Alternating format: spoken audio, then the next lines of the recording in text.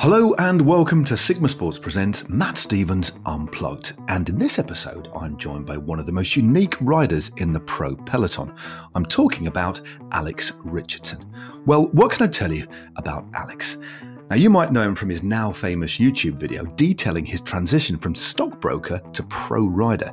And he tells me all about the moment that changed everything for him, and that was wanting to prove himself to his colleagues. His obsession with cycling is extremely relatable, having gone from riding laps of Richmond Park to seeing if he could turn pro by putting everything he had into that single endeavour. And it almost cost him everything. He shares his side of the story about the controversial breakaway of Stage 3 of the 2022 Tour of Britain, which I was actually commentating on. There were deals made, folks. Deals made by a former stockbroker. Fascinating insight. Now, that is all well and good. But does he know the location of the Greggs Bakery in his hometown of Roehampton? It's the question on all of our lips. So, grab a steak bake or a vegan sausage roll, plonk yourself down in a plastic chair that you might find at a community hall or doctor's waiting room, try your best to find some comfort and wrap your ears around the Alex Richardson episode. You know it's that time again. Matt Stevens Unplugged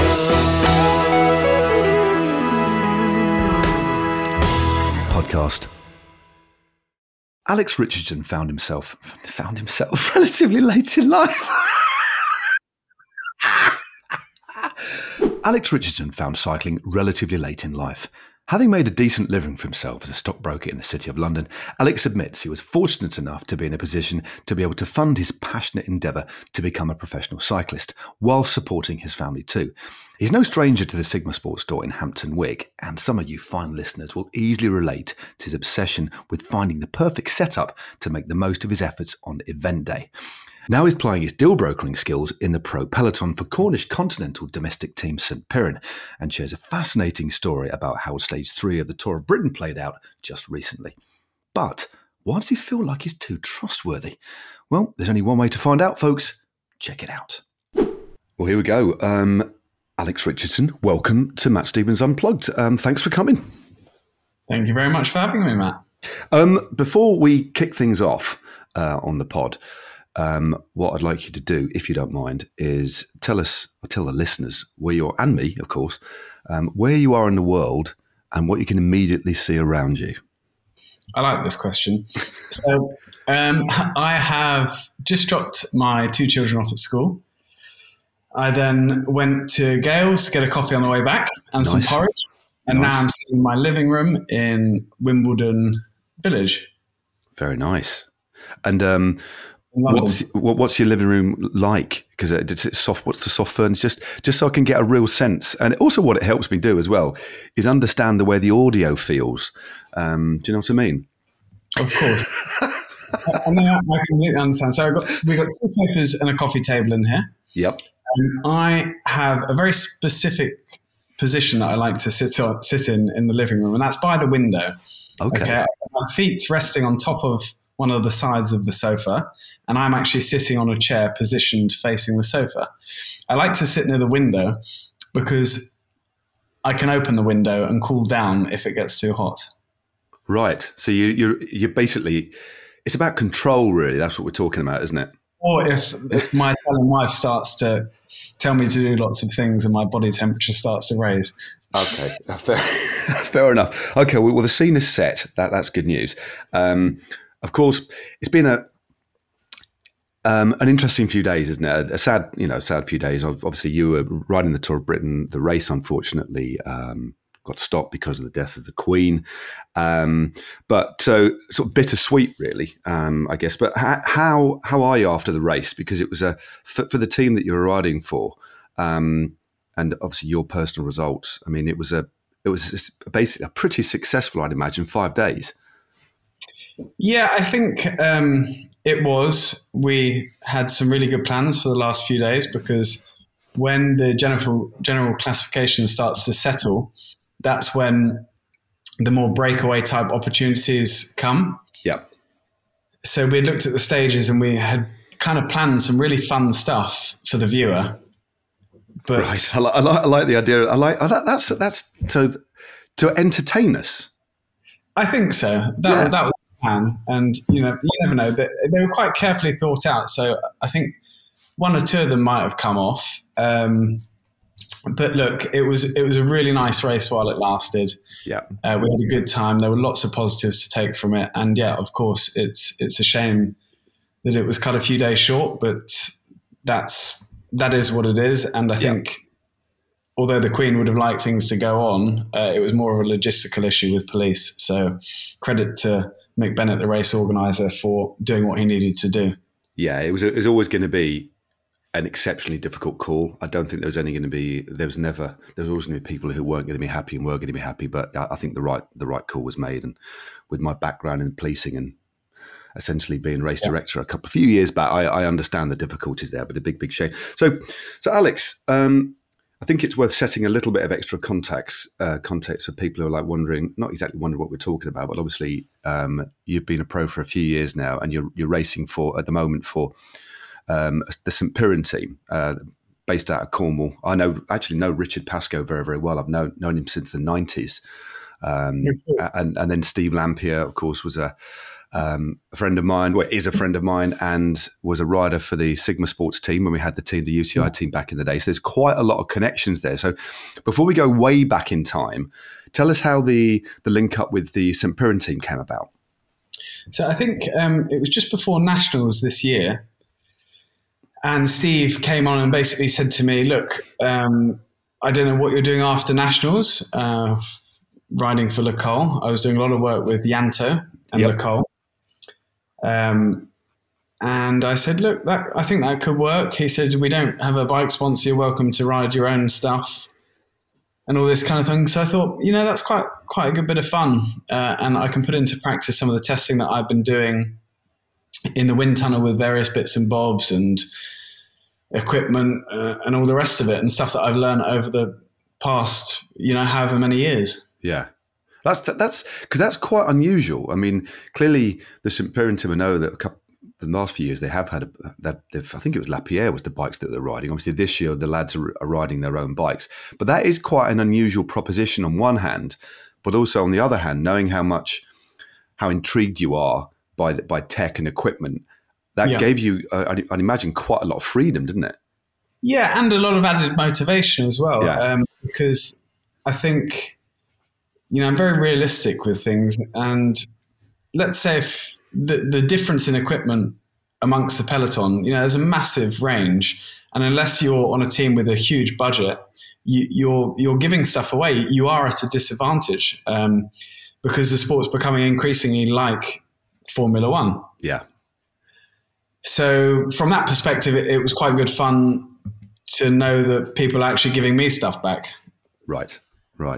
Now, I know you, because I didn't realise that you guys weren't that you didn't have a bike sponsor, but because I saw just ahead of the race, you got this custom Specialized built up, didn't you, on this lovely colour job. So what was that? What was the background to that? So that was just Ali from Fat Creations. He's one of the best in the business, if not the best in the business. And I mean, I must have had 7 or 8 bikes done this year from him. And the work quality is just something else. And I thought, I've actually recently upsized all my bikes because pro cyclists always put on smaller bikes, but there's sort of a trend towards bigger bikes now. Okay. So I've actually upsized my bikes to what the sizing chart the manufacturer does actually recommend. They've got so much data on bike fitting, retool, for example. So you have to put some trust in them, I think. And I'm a lot happier on the bigger size. And then with the new bike, I got it sprayed, and that was just the colorway that we went for. And it was sort of like a dark red burgundy type color. Super cool. I love it. It does look very nice. It did pop, and obviously you showed it off to very good effect on numerous occasions over the 5 days that the Tour of Britain went ahead. So I think because we've been touching on the Tour of Britain so much, I think we need to box the Tour of Britain off and talk about the team's performance, your performance. You clearly came into that race with a lot of shape. You'd won the Rydale, you'd medalled in the Nationals, which is another thing I'd like to talk about in a bit. So what was the team's objectives coming into the Tour of Britain? You obviously knew the limits within you that you're working within, but there's one thing that I know about Steve and Ricky, is that they are determined to make an impact on the race. They're not going to ride. They're not going to want anybody to be there and ride anonymously. So what was the plan going in? So we had quite a few options for breakaways. We also had Harry Birchall, who's come from the GB squad for the sprints, which actually on stage 5, if you look at the footage, we were probably 13th wheel and I was doing the lead out. And I reckon I would have, we were right where we said we needed to be, and that was on Cease Bowles' wheel coming into the finale, but then the road halved and some went the wrong way, some went the right way. That was just a racing situation. But had the markings on the road, let's say, been a bit more clear. Yeah, fair enough. Then I think we would have certainly podiumed there with Harry. I would have probably got 6th or 7th myself just by doing the lead out. Yeah. We were really coming in at good pace. And I had another gear to turn to with, let's say, 800-900 to go to take him to 400 or 500. Right. And then he said he was feeling really good on the wheel. So he just needed that little bit of guidance, which I'm not really one to put my neck on the line in lead outs. I'm sort of quite happy to set up at 2 kilometers to go. But for him, he's a really nice boy. And I really wanted to give him the best because he deserves it. Yeah. And he's so humble and green. And I just thought that would be really cool. And he was right there. So I'm really excited to see what he can do in the future. He's an outstanding talent. In response to the question, with Steve, we probably had a couple of guys that could do 7th or 8th on GC, myself included. But 7th or 8th is good, but I think you're better off losing time and getting more leeway to do something special and try and win a stage. Yep. So that was the conclusion we came to in the grand scheme of things. And the stage that you ended up clipping off and getting 3rd on, I mean, that was absolutely fascinating, is it? Because I was commentating with Brian Smith and we were doing flag to line. So we were there all day with you. We were in the neutral zone with you for the whole stage. And the way that race evolved, the parkour, the wind direction, it was absolutely fascinating to watch unfold. And because, I mean, a lot of that stage ended up being a podcast discussion for me and Brian about the way that this stage could be divided up in terms of effort distribution and wind direction. And clearly I could see what you were doing. You were straight away directing that group, weren't you? Which I found fascinating. And because I know it didn't quite, you ultimately got 3rd, still an amazing result. But the fact that 4 of you held off the bunch was obviously because you were smart, but more importantly, because you used the resource you had to the best effect. Is that fair to say? Yeah, it's you're bang on the money there, and it's a really interesting one because we looked at that the night before, and it was one of those stages where if it all goes well, this goes to the line on a day that's really not kind of expected to go to the line. On paper, it's a sprint day. Yeah. So it was really hard to get in the breakaway, actually. Anyway, in the end, 4 guys clipped off, as you know, and it was a really strong breakaway. 2 guys were right up there at 14 seconds on GC. So I said to them when we got going and we were just having discussions on the road, I said, this is no good for me. I need to reset the race behind. I'm just going to go back because we're going to get no leeway with you guys at 14 seconds from Israel, who were in the leader's jersey at the time.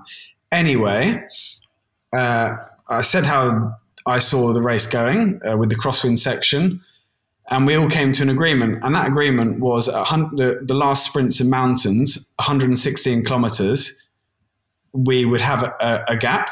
Yeah. Israel would allow us, let's say, 3 or 4 minutes. Yeah. But then at that point, they had to go back once they took their bonus seconds for their GC position. Sure. And all the director sportifs had agreed this over the radios, etc. But anyway, from 80 kilometers to 116, there was a crosswind section where we had to drive and maintain or increase the gap. Yep. Then Israel would lose interest at 116 kilometers because the GC guys came back and they would improve their GC position. Sure. And when we got to 116 kilometers after I spent a huge amount of energy from 80 to 116 driving in that crosswind, thinking that I was only going to have to race one guy. Yeah. We got to 116 with 5 minutes, so we'd increased by 2 minutes. And there were three things there going on. There were the fact that you're coming into the finale, so there's going to be faff with gilets being taken off behind. You've got a relatively technical crosswind section, so in the breakaway you can make good progress relative to the bunch. And the final one is in cycling, you never know when you're getting the next time check. So there may be a delay in time check. That is just normal for cycling. Yeah. So those three factors are it's theirs to lose, basically. So that's why we ended up with 5 minutes by applying the pressure at the right time. Anyway, so we turned into the crosswind at 116 kilometers. I'm expecting those two to sit up. As agreed, I go, guys, right, what have we agreed? This is time for you to go back now. And then with 5 minutes, I can race the other guy. We work together to get to the line, then we have it out at the line, for example. You're not going to lose 5 minutes in that tailwind with 40 kilometers to go. And that is why I sat on for the last 40 kilometers, because I'm not going back on my word, and I want to maintain face value. Yeah. So that was it. It would have been easier for me to roll through in the tailwind on the basis that I was on slick tires for the last 40 kilometers in torrential rain, so I couldn't go around a corner. And I could have controlled the pace better into the corner of the group, so I wouldn't have to kick and get back on the wheel. Out of those 15 corners, I could have taken 5 of those on the front and slowed it down effectively. And been fresher at the end. But, that's also cycling. And the Canyon, it's fair to say, actually, Ben Perry, the Canyon rider, he did say he would go back when the bingo rider went back, but the bingo rider just did not go back, basically. Yeah. It was, it was... Because they got greedy. They got greedy and saw GC. Yeah. We've now got 5 minutes, and they're like, we can win the GC here now. So... Yeah. I don't know. Maybe you can say I was too trustworthy, and that's cycling and that's playing the game. But that's not really how I would endeavour to go about things. Yeah, it was one of the most fascinating bike races I've watched in a long time. It reminded me of the stage in the Giro where an ex-teammate of yours, Dries de Bont, took the stage this year. When they did, they certainly didn't have 5 minutes, but they only had 2.5 minutes. But what they did was exactly the same. They applied the pressure at the points where they knew the peloton would be at the most relaxed, and also that they also rode hard at places that were unexpected, and it was just, there's the strength side of it, which obviously is wonderful, just when it's just man to man, as it were.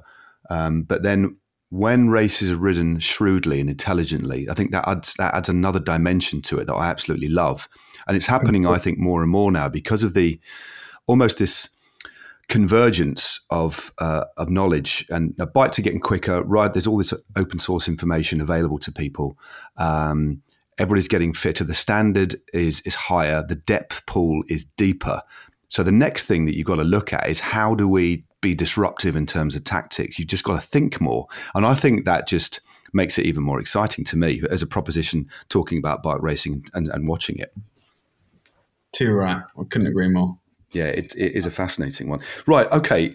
So the TOB, clearly you got yourself in great shape. You did a brilliant ride at the National Champs. Actually, we're going to be going off on a lot of tangents. So I think what we should do is box off the Nationals and then go back in time to the start of your very unorthodox journey into pro cycling, Alex. So the National Champs, that was, you talk about tactics. There was a lot of tactics at play, but what was your normalized power for that day? I'm just wondering, because it looked again, flag to line commentary. I did that, and I don't think I've ever seen a bike race like it. It was insane.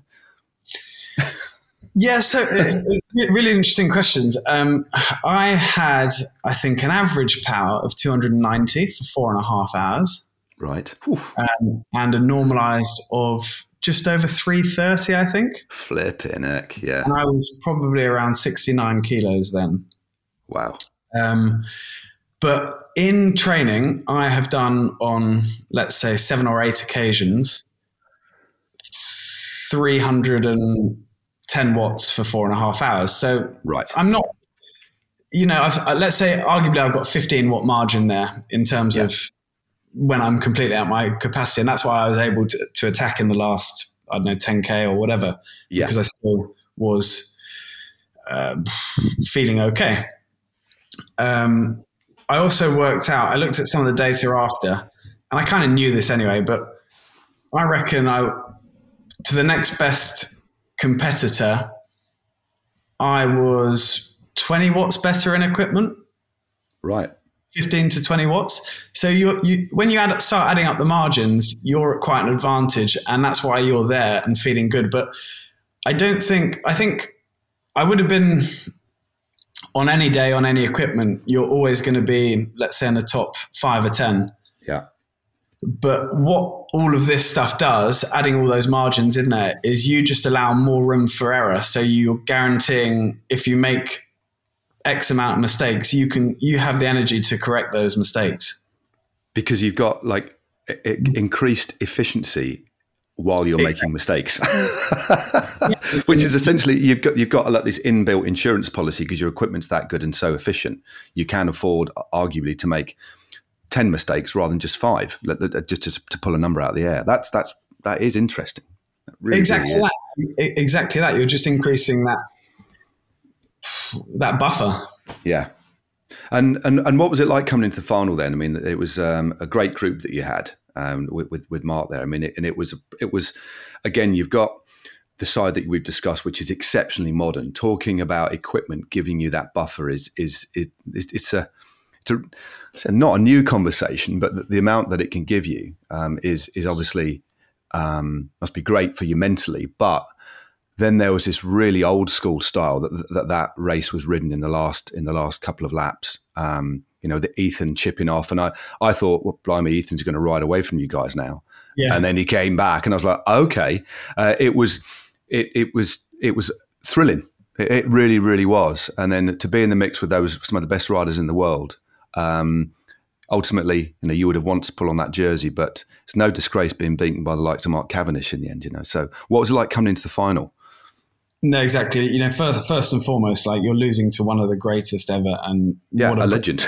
Yeah, exactly. What a privilege to be in that company, right? Yeah, especially for someone like me. I'm just a bloody fan, ultimately. So, coming to the final with about, I think Turner attacked, and I looked at him going up the road, and I could just see it. He attacked too early in that headwind. Mm. He could have played it better and attacked, with 300 meters to go in that headwind, not a K left of headwind to go before he turns right, before we start coming back in with a tailwind. Yep. So that was his mistake. And I looked at it and I was like, this is coming back, and it's coming just before we turn into the climb section. So I can probably deal with Turner on that climb on the basis of what he's just spent. And then Cav was struggling on the climb 2 or 3 laps ago quite heavily. Yeah. So I thought he might be a little bit vulnerable. And the climb was my best opportunity. I did need the climb to be a little bit longer.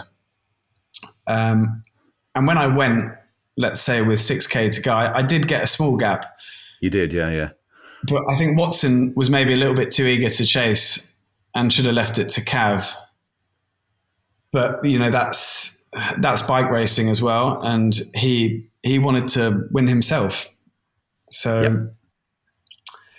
And then from there, once I was brought back with that small attack over the climb, I knew that it was like sprinting for the podium, basically.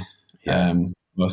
It was make sure Turner doesn't come back first and foremost, and that guarantees the podium. And then at best, unless Cav has a mechanical or goes off the road somehow, or I put him off the road, then I'm not really going to win. Yeah. No, it was it was a magnificent race. It really is one of the best one-day bike races that I've seen, and to be a component part of that, mate, and an integral important part of it. I would imagine you're going to look back on that race with a lot of fondness over the years, mate. So yeah, well done, mate. Yeah, I think it was one of the best races to watch of the year. Like, it was just so aggressively ridden, always having to be forward in the race, and really, you had to really think about where you spent your pennies. And Watson did that fantastically well, because I didn't know Watson before that, and I was like, "Is this guy from FDJ or is he one of their development team?" And I was like, "Oh, I cut him a bit of slack because he's sitting on the back quite a lot." But he was just super clever with it. Yeah. But the guy's absolutely class, class. He is. He's a very, very exciting rider, and he is moving up to the World Tour next year, which is no surprise whatsoever, considering bloody good at that level, I'm sure. Yeah, I think he will be. Well, Alex, arguably, and I say arguably because you can't, stats don't lie. I'm just clicking on a tab on my laptop, and I'm looking at I quit my job and became a pro cyclist in 12 months. A video that you were involved with back in 2018, 1,047,245 views as of now. And then there's going to be maybe one or two people that haven't seen this video who are listening to the podcast. But can you tell us a little bit about yourself, just to add a little bit of context to that? Because you did work in the city. You came to cycling very late, but very, very quickly became one of the best riders in the country and ended up with a pro contract. So can you just explain what you used to do, and then how it came to be that you ended up riding a bike? So I think from a young age, I've always had it drilled into me, if you're going to do something, do it properly. And that stemmed basically from my dad. And we were quite heavily disciplined when we were sort of 14, 15. It was always, how do you move forward? How do you get the most out of yourself? And there was kind of no bullshit growing up. And if I did try and bullshit, I'd be found out very quickly. Okay.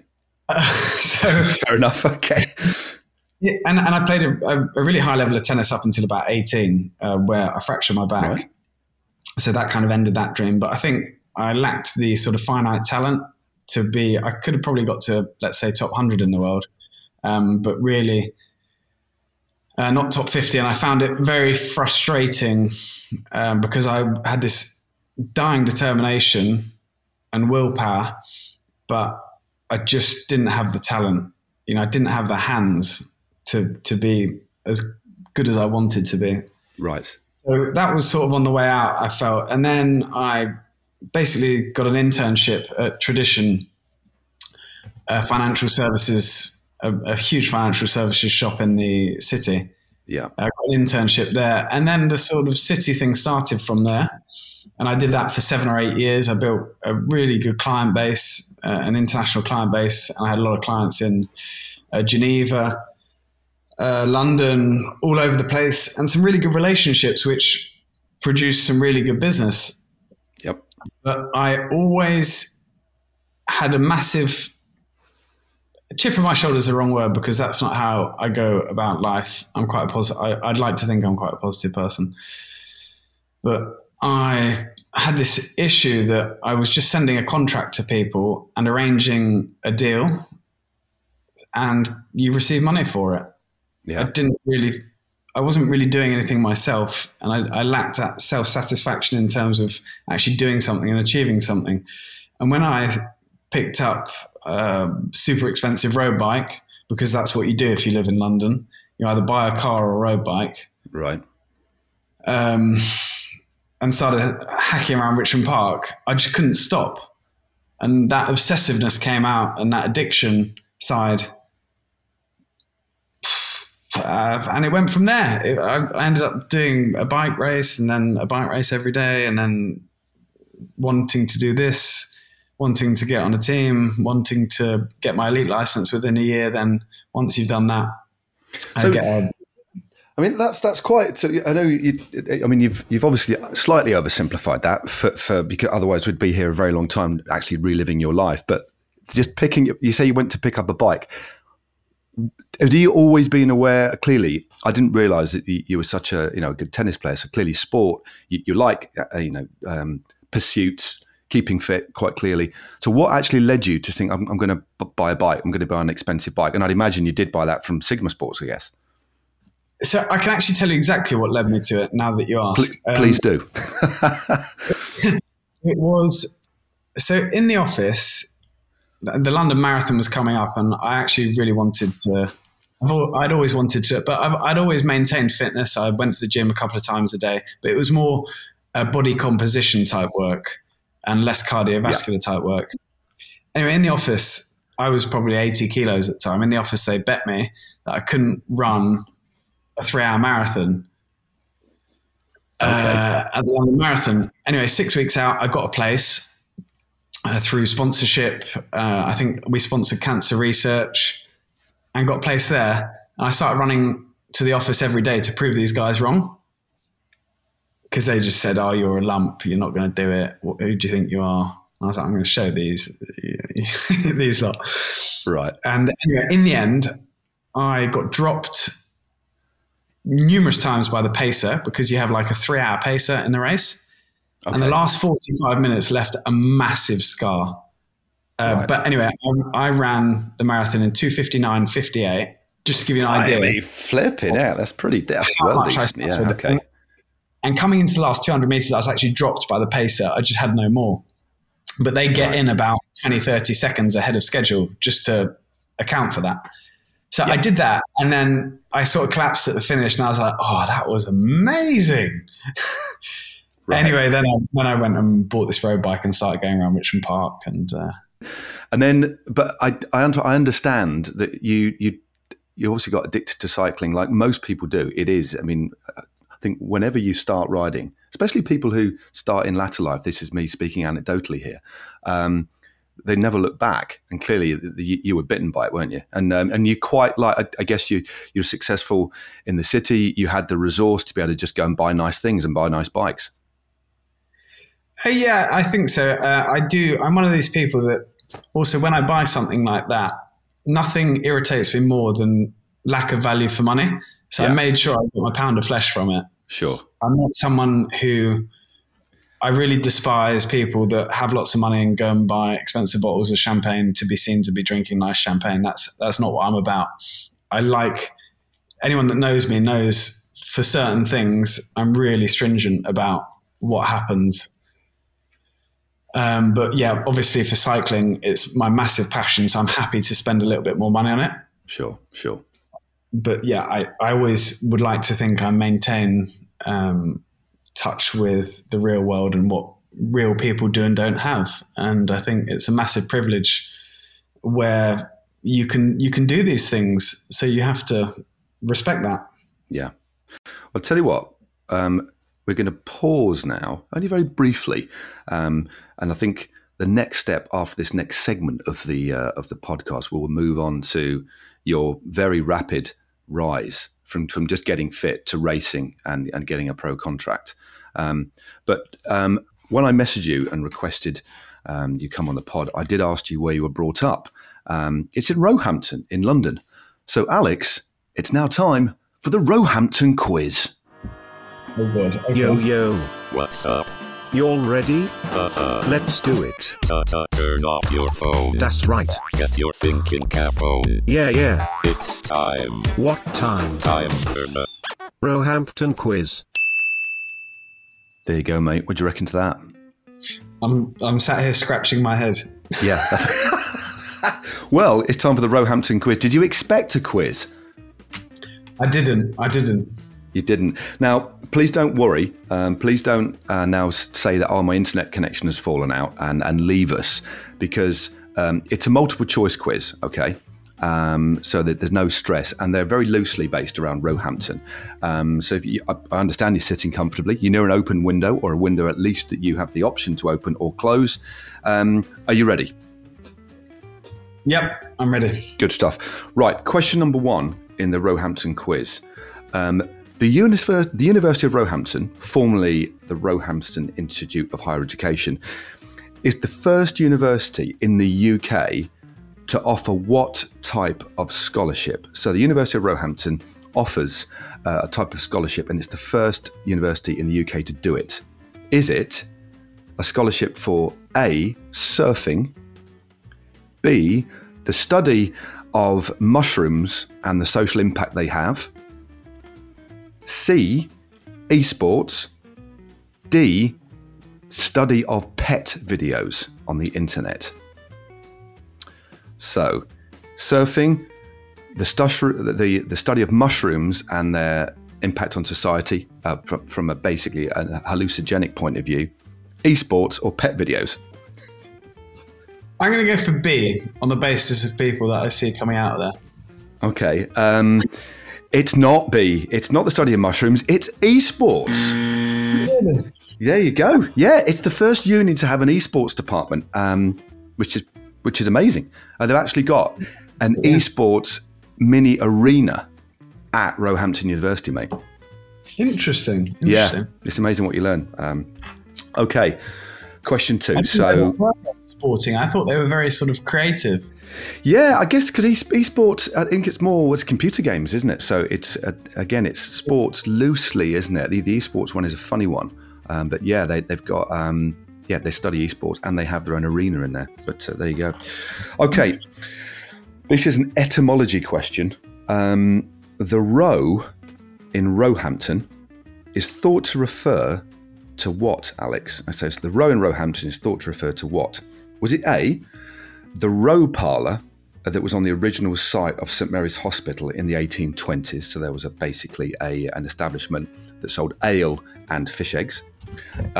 B, the large number of rooks that inhabit the area.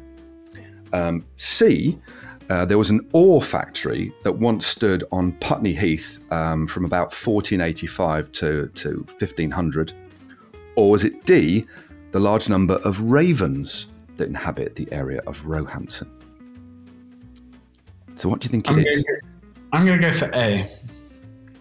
So the Roe Parlour on the original site of St Mary's Hospital in the 1820s. Yeah. It's incorrect, mate. I made that up. It is the large number of rooks that inhabit the area. Oh, mate. I tell you what, I mean, I had a lot of fun coming up with these fake answers. It's sort of, I find it quite invigorating. Yeah, I'd like the idea of a Roe Parlour on the site of St Mary's Hospital. Right, okay. Don't worry, you're halfway through. You've got no questions right, but you could still bring this back, all right? So stay focused. Go better. Right, here we go. This one is it's just a question. Of course it is. Right, question number 3. On what road is the only Greggs in Roehampton situated? I know that one. Do you? Of course I know it. All right, okay, Ro, is it... can you just tell me? I'll tell you what. I'm going to give you a bonus point if you can tell me without me going through the multiple choice. Oh, Danebury Avenue. It is Danebury Avenue. You get 2 points. Well done, Squire. That was flipping heck. I mean, that was. What's your? I did a Greg's question with Connor Swift, and he was very good actually. But where he lives, there's about 5 Greg's, I think there was, up north. But yeah, Danebury Avenue. The options were, just out of interest, Putney Heath, Rodway Road, and Clarence Lane. But Danebury Avenue is the right answer. Good Greg's knowledge. Right. So the final question, Alex, in the Roehampton quiz is more of. It's not really a question, it's a challenge, okay? So, do you have a pen and paper nearby? iPhone notes, how does that work? iPhone notes is fine. Okay, so fire up that. Yeah. And what we're going to do, the question is, the word Roehampton, within 30 seconds, I'd like you to come up with as many words using the letters of Roehampton as you can, okay? And we're going to work out, you're going to get a point for each question, and then we'll work out how that sits in the overall, okay? So a good score would be about 8 or 9 words. Okay. So when you're ready, we'll start the countdown. So if you've got your little app open. Okay. Are you ready to go? So as many words as you can. So it's got 2 O's in it, so you can use obviously 2 O's, etc. in one word, for example. So here we go. 3, 2, 1. Roehampton. Top. Hampton. Ramp. Yep. Yep. Map. Yep. Amp. Yep. Knot. Yep. Tampon. Yep.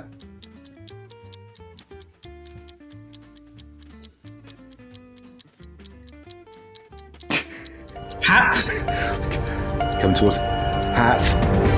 Oh, let's just count those up, and we are going to allow nouns. So it's just 1, 2, tampon hat. 1, 2, 3, 4, 5, 6, and 8 questions, which gives you 8 points. We're going to convert those into normal points, so it gives you 2 because each one's worth a quarter. So in fact, you did somehow get 100% because you got 4 points for that. Therefore, 100 points. 4 points for the overall. So you basically got 100% in the quiz. So well done. Well done, by the way, not doing that with a pen and paper. Because if I'm ever doing a word quiz like that, I do need to be grounded with a pen and paper. So you went very modern. So well done to get that many words. And apologies for not asking you to get a pen and paper in the first instance. So well done, mate. Did you enjoy that? I found that really fun, actually. Yeah. Good stuff, mate. Good stuff. Well, it's going to loosen things up a little bit. We're going to get back to your rise, basically, Alex. So you got these bikes. You got fit very, very quickly. And the first pro team you joined was One Pro, wasn't it? In 2017, is that correct? 2017, yeah, it must have been Canyon. Canyon first, yeah, and then One Pro were Pro Conti at the time, weren't they? They were Pro Conti at the time, yeah. Did I join them in 2018? I'm going to have to, I'm going to have to do the classic things here. I'm going to have to go to Pro Cycling Stats and have a look. I'm not sure it's in there. Maybe it is. Yeah, it is in there. It is. Yeah, so basically it was Bike Channel Canyon, wasn't it, in 2017? That was it. And then you joined One Pro. But it was a short tenure, wasn't it, at One Pro, for reasons that you've gone on record. So to talk to us about the One Pro experience and why you had a little bit of a break, if you don't mind, Alex.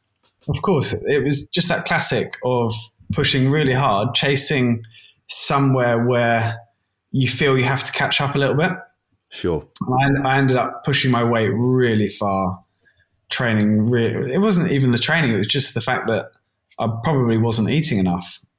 And the whole thing just got overwhelming. I was just overwhelmed by the whole thing in the end. After doing it for 5 months over the winter, being so stringent on yourself, come February, March, I just exploded. I've never, ever felt anything like it since in any business scenario or high pressure scenario or family scenario. I've never felt anything like it.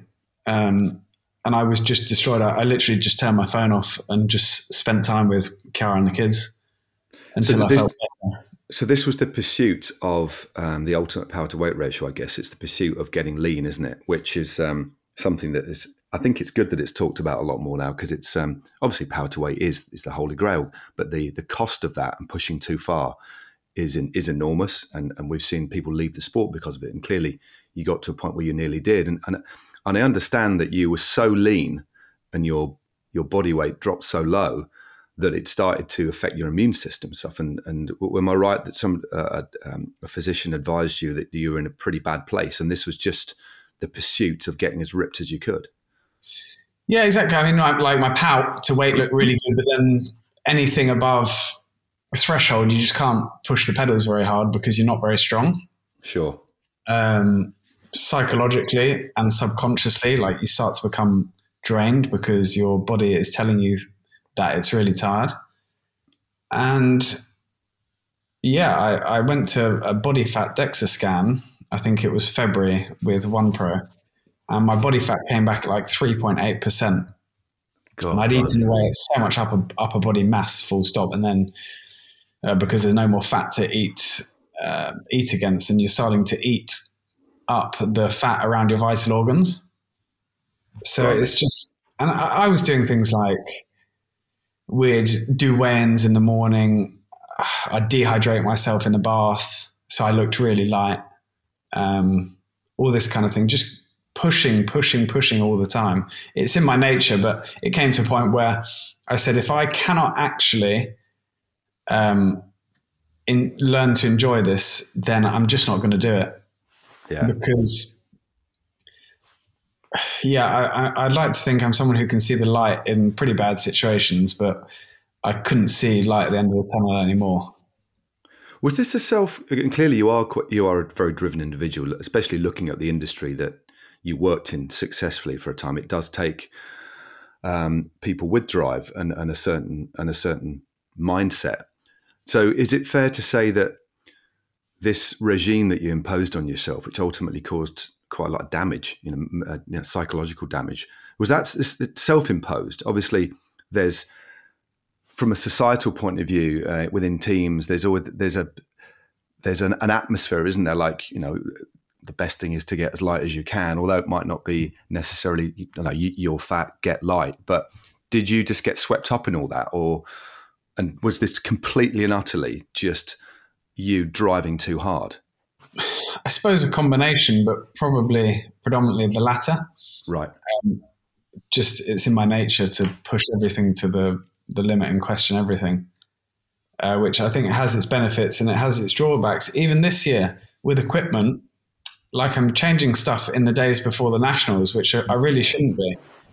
At Tour of Britain, I was doing the same thing, fiddling about all the time and trying to keep searching for the best. And you do learn a lot in that process, but you have to be really disciplined at times just to not push too far. And I think as you get better and more confident, you're able to manage that better. Yeah. Because you have more confidence in your ability and in yourself. But yeah, it's always going to be a thing with these type of people. And there are so many of them in cycling, really driven, motivated people. Yeah. And that's why it attracts that kind of personality, I guess. It's a lot, the fact that you said these type of people when you're actually referring to yourself, it is quite interesting. You can clearly have you've learned a lot now, and just by the manner of the way that you're racing, and you're in a smaller team after a couple of years with Alpecin Fenix. But is it fair to say, from what I can see, Alex, you've learned a hell of a lot from that, and you are now, still in the constant pursuit of getting quicker and more efficient. Yeah. But you seem to be, from looking at you physically, you seem to be in a physical state that is like, this is Alex Richardson, a good bike rider, not somebody who's trying too hard. You just seem to have found the right balance where you can actually enjoy racing your bike. Is that fair to say? Absolutely. And all of those things, and let's say 2 or 3 weeks out of a race, you might tidy up on a few things. But day-to-day life, I try and train pretty hard. I don't starve myself of anything. I eat well. I eat what my mum would have told me to eat. Yeah. And I have a glass of wine quite regularly. Yeah, I don't feel I'm suffering too much, basically. Right. And I think with that, you actually really enjoy the training a lot more. And you're a happier person, which ultimately a happy athlete, if you can get the athlete in the right place, that athlete is going to be a good athlete. Yeah, no, totally. Well, after OnePro and you took a break from the sport, we all know you came back, won the Lincoln Grand Prix, famously on your Todd in plain black kit, because you were riding as an unsponsored rider. And then talk about the couple of years you had at Alpecin Fenix, although only a pro team, a team occupying the second division. In essence, it's a world tour team because of the race program it has. What was that couple of years like, Alex, for you? And I'd imagine, just looking at the date, 2020, 2021, it almost couldn't have come at a worse time in terms of the global pandemic at the time. But that aside, what were those 2 years like for you? Really nice. Really good experience. Maybe I was pigeonholed a little bit into that sort of riding style that I'm quite good at, and that's long efforts on the front, traveling quite fast. But it was great to be involved with some of the big wins we had at World Tour level as the underdog. That's always an amazing environment to be in. Yeah. And I think in the end, you could stay and do that kind of role, but I didn't find it particularly satisfying. Okay. Once I'd done it. And I sort of wanted to keep evolving myself and challenging myself. And the travel is a massive commitment as well. Pro cycling, unless you're winning all the time and getting paid a massive amount of money, then it's not all it's probably lived up to be, maybe. Yeah, right. And once you recognize what you want, then that's a really nice place to be, I think. So I was quite happy to do that. There's still stuff I want to do in the sport. I would love to work with like an Ineos and further my learning there and help these younger guys, like on a psychological level as much as anything. The Ben Turners, the Teos, the Ben Tullets, the Josh Tarlings, these young guys that have maybe seen me come at it from a different angle. And that's why I think Cummings is one of the greatest additions to that squad in terms of varied thinking. Yeah. I know he's although on one hand he comes from he's a fair bit younger than me, but he's we did race together. So there's came from the club scene as well. But you're quite right. The way that he thinks and the way that he looks at a bike race is like somebody who hasn't necessarily been in the sport for that long or come to it from the side, coming new. So he's quite, the way he thinks is counterintuitive because he's come through the sport in a very traditional way. Yet he thinks really, really differently. Just the way he carries himself, Steve. He's a lovely, lovely guy. Been on the pod, a lovely guy, but thinks completely outside of the box. And when you have somebody that thinks outside the box, okay, it might not work all the time, but it makes people think differently. And I think this is going to be the next era of our sport, as I alluded to before, because we're getting quicker and the margins to find extra speed are becoming narrower. The next level is we think better. And clearly that is a realm that you find quite exciting. Absolutely. Yeah, completely. And, you're not even, let's say, the stage 3 breakaway, just using a random example. Yeah. You're not beating these guys on power. You have to beat them on intellect and a lull between discussions between who takes up the chase behind. There's always a time differential there where you can capitalize. Yeah. On stage 5, I worked out that on stage 6 of the Tour of Britain, which was not to be, I worked out that there would be a lull around 80 kilometers to go between the GC teams and the sprint teams, and a breakaway would have formed. And I thought you could ride over, you get 5 guys who are not in contention for GC, and you could ride over that 2.5 to 3 minute gap with 80 kilometers to go. The breakaway would be tired, and you could take who you wanted to take to place your favor. So you could, as a team, kind of decide who wins the stage and do it in a really different way. There was definitely an opportunity there, given the start was hard as well. Yeah. So, but you just put people out at the right time. I didn't see DSM riding anyone back, and Ineos would have potentially done a similar thing to what they did on the third day, where they wouldn't let a breakaway go until Magnus Sheffield, and actually at hour, Harry Birchall went up the road for an hour and a half with them. So yeah, it was all, I was definitely thinking about it. So you say, I mean, you're 32 now, if I'm correct. How have you got any plans for what to do next? You clearly have a little bit of freedom in the decisions you can make, which is, I'd imagine, quite liberating. But have you got a plan for the next few years, or at some point are you looking at stopping racing and doing that sort of thing? So have you got an idea of exactly what you want to do yet?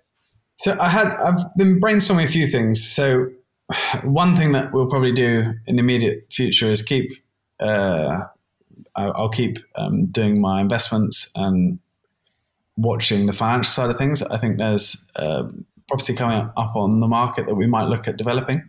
Okay. And from a cycling perspective, I can see making some big differences to some young guys in like a St. Piran where I have more direction. Then if it's not a St. Piran and there's an opportunity to do something bigger in the sport, like with an Ineos or a Jumbo-Visma or one of these guys in performance and working with athletes and bettering everyone's learning collectively, then I would love to do something like that. I have had conversations with various people, but nothing's materialized as of yet. Yeah. So that's sort of where I'm at with it. I would like to do sort of a racing type performance role as well, a racing and be that intermediary between the science and the rider, because I think sometimes the science isn't delivered correctly to the rider in riders' terminology. Yeah. Because the rider needs to be really happy with what he's being told to do before he buys into that and believes in it. And it's just like when you tell someone they're good and you believe in them, it can be a really powerful tool to use. You look at Jack Rootkin-Gray, who came from the British National Development Squad. All I've done for months is just tell him he's good, tell him he's going to win. And then like he came second at Rydale, for example. He was in that elite 6 or 7 on the Queen's stage of Tour of Britain this year. And you've got the top 15, 20 guys in the world in that elite 4, elite 5. And he's only 19 years old, but he's a massive believer in himself now. Yeah. So I think that's really cool to see and help others and actually see the happiness in what they've done. They can't believe it. They're like, well, I was there with those guys and I actually felt all right. I can see they were going. I'm like, yeah, you're pretty good, mate. It is quite an interesting one. It's a part of the sport that I'm not directly involved in, but when I did manage the Sigma Sport team back in the day, there were some lads in the team who were exceptionally gifted bike riders, but there were several times when they struggled with a couple of results, and it was just reminding, ultimately there was nothing physically wrong. It was just they'd got themselves into a bit of a hole after a run of bad results and had forgot that confidence. They'd lost the ability to believe in themselves. And it was just a case over time of just building that confidence back up just by speaking to them and reminding them of what they'd already achieved and the fact that achieving what they've done should actually be making them even better as well. So, and it takes quite a bit of time to realize that, but it's a really, where it fits in the sport now is quite interesting. It's not necessarily an academic role. It's not something I don't think you can study for. It's something that is quite vocational. And I think you have that kind of skill or you don't, but I think it's enormously important as we get more and more data sets available to try and make sense of. You can't lose sight of the fact that these are people, these are human beings that you're dealing with. And there's, you've got to get back to basics. But I find that part of the sport fascinating. There's some very, very easy wins just by speaking to people and reminding them of their own talent. It's fascinating, isn't it? Of course. And I think this is why I've always been very fond of you, because you've got a really nice way of encouraging people and speaking nicely of people. And I just think that really goes a long way. You know, these young guys that are listening to the commentary back when they're looking at the races and they're hearing how you describe a situation and say how talented they are or whatever you might say, it's always got a very positive feel to it. And I think that's really important. So, you know, I must thank you for that. And it's for someone like me as well, I found it really encouraging. It's quite nice. So keep that up. And I think the sport is all about encouraging people, and you can be clever with the information you have. You don't have to tell people the answers all the time, but definitely be nice to people, because it's a small world and ultimately we're doing it for enjoyment and to make something of ourselves. Yeah, no, I think that's very kind of you. Thank you very much. That's what I try and do. And the reason I think I'd bring that into the commentary without It's not about me just blowing people, like smoke up people's asses. If I see something, I know that nowadays a lot of these races are clipped up and put on social media, and I know that the effect that it can have psychologically in a positive way. And on a very small scale, I remember doing some races, and not hardly any of the races that I did were televised, apart from the big world, the kind of equivalent of World Tour ones back then.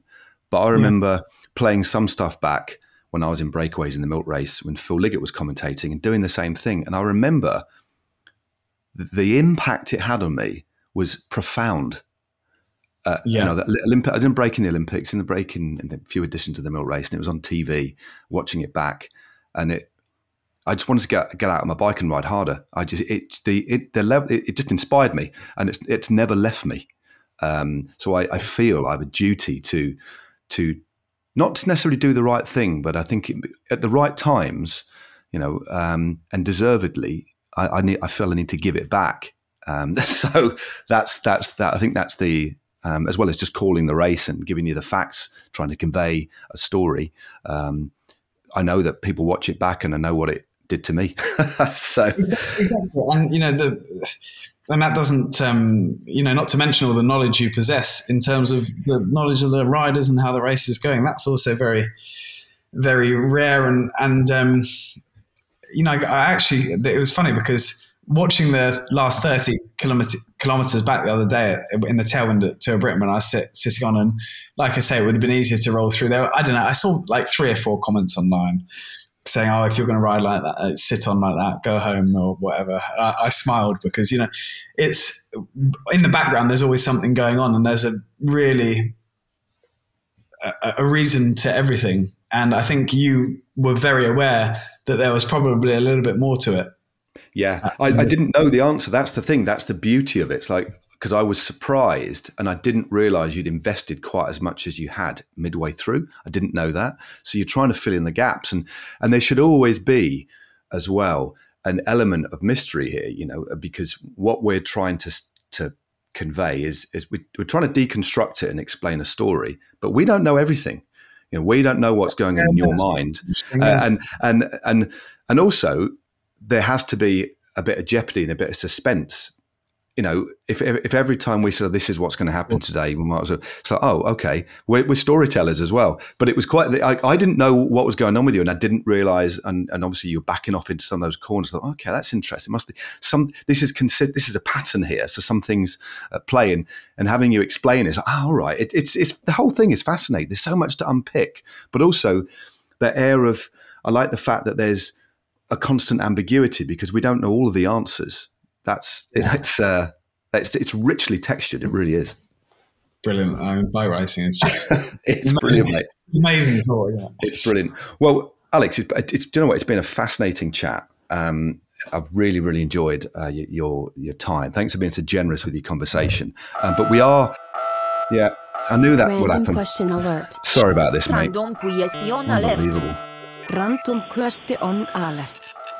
It is time for a random question. Right. Okay.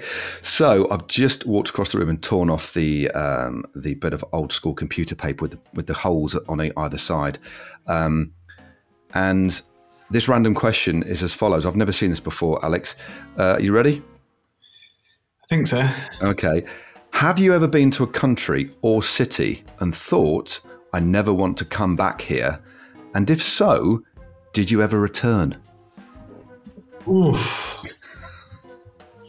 I've probably been to a couple in bike races. This is really horrid. I know. I'm sorry, man. I didn't script this. I know this podcast has taken a bit of a strange turn, but again, I have to ask you to answer it as best you can. I know where. Where? Tour of Almaty. Oh yes. Almaty. Right. I mean, look, it must have been 4 years ago. Okay. It was really cold right at the end of the season. And there's this very sort of Soviet feel to Almaty. And people are just not very talkative. They don't really smile. I had a problem with the bike there and I had to borrow a bike for another team and it was just all going wrong. Right.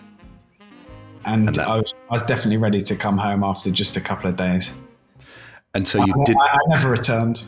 And you've never returned. So it wasn't one of those places that you thought, you know what, I really want to bring my wife back here for a lovely drink and a bit of a holiday. So didn't have that. No, that didn't quite happen. Well, there's the answer. It is Almaty. It's a race that I've never commentated on, but I've seen it over recent years. We've started to commentate on it as we've got more and more races into the portfolio. But it is one of those races that's kind of shrouded in just strangeness, I think it's fair to say. But you've had that firsthand, and so if you're offered a deal with a team next year, and they said, by the way, the Tour of Almaty's on your rock, would you pull a sickie? I mean, you might have to start thinking of a few different alternative solutions and planting the seeds a few months in advance for that one. Good stuff, mate. But fair enough. Well, I'm sorry to have just thrown that curveball at you to wrap up the podcast, mate. But thanks very much, mate. It was an absolute pleasure. I wish you all the very best for the remainder of the season, whatever that entails, mate, and for the future as well. But keep on doing what you're doing, mate. And thanks very much. Thanks so much, Matt. A happy athlete is a good athlete, and I think that's the takeaway we can all enjoy from that chat with Alex. What an interesting and driven guy. And I really do hope he continues to pioneer his way through the pro cycling world. Chapeau to you, mate. Thanks to Perry Ap Gwyneth for the podcast theme tune, and thanks to you for listening. Don't forget to like, follow, and rate the pod, and maybe give it a little review if you feel like it. And why not recommend it to a stockbroker doing laps of Richmond Park or any other local cycling facility to you, in the hope they too take some inspiration from Alex's story. Now, if you want to get in touch with the podcast, please do. You can do that by emailing our email address, which is, you can email our email address, that's unusual way of doing it, podcast@sigmasports.com. I could have said that far more simply, but you get the drift.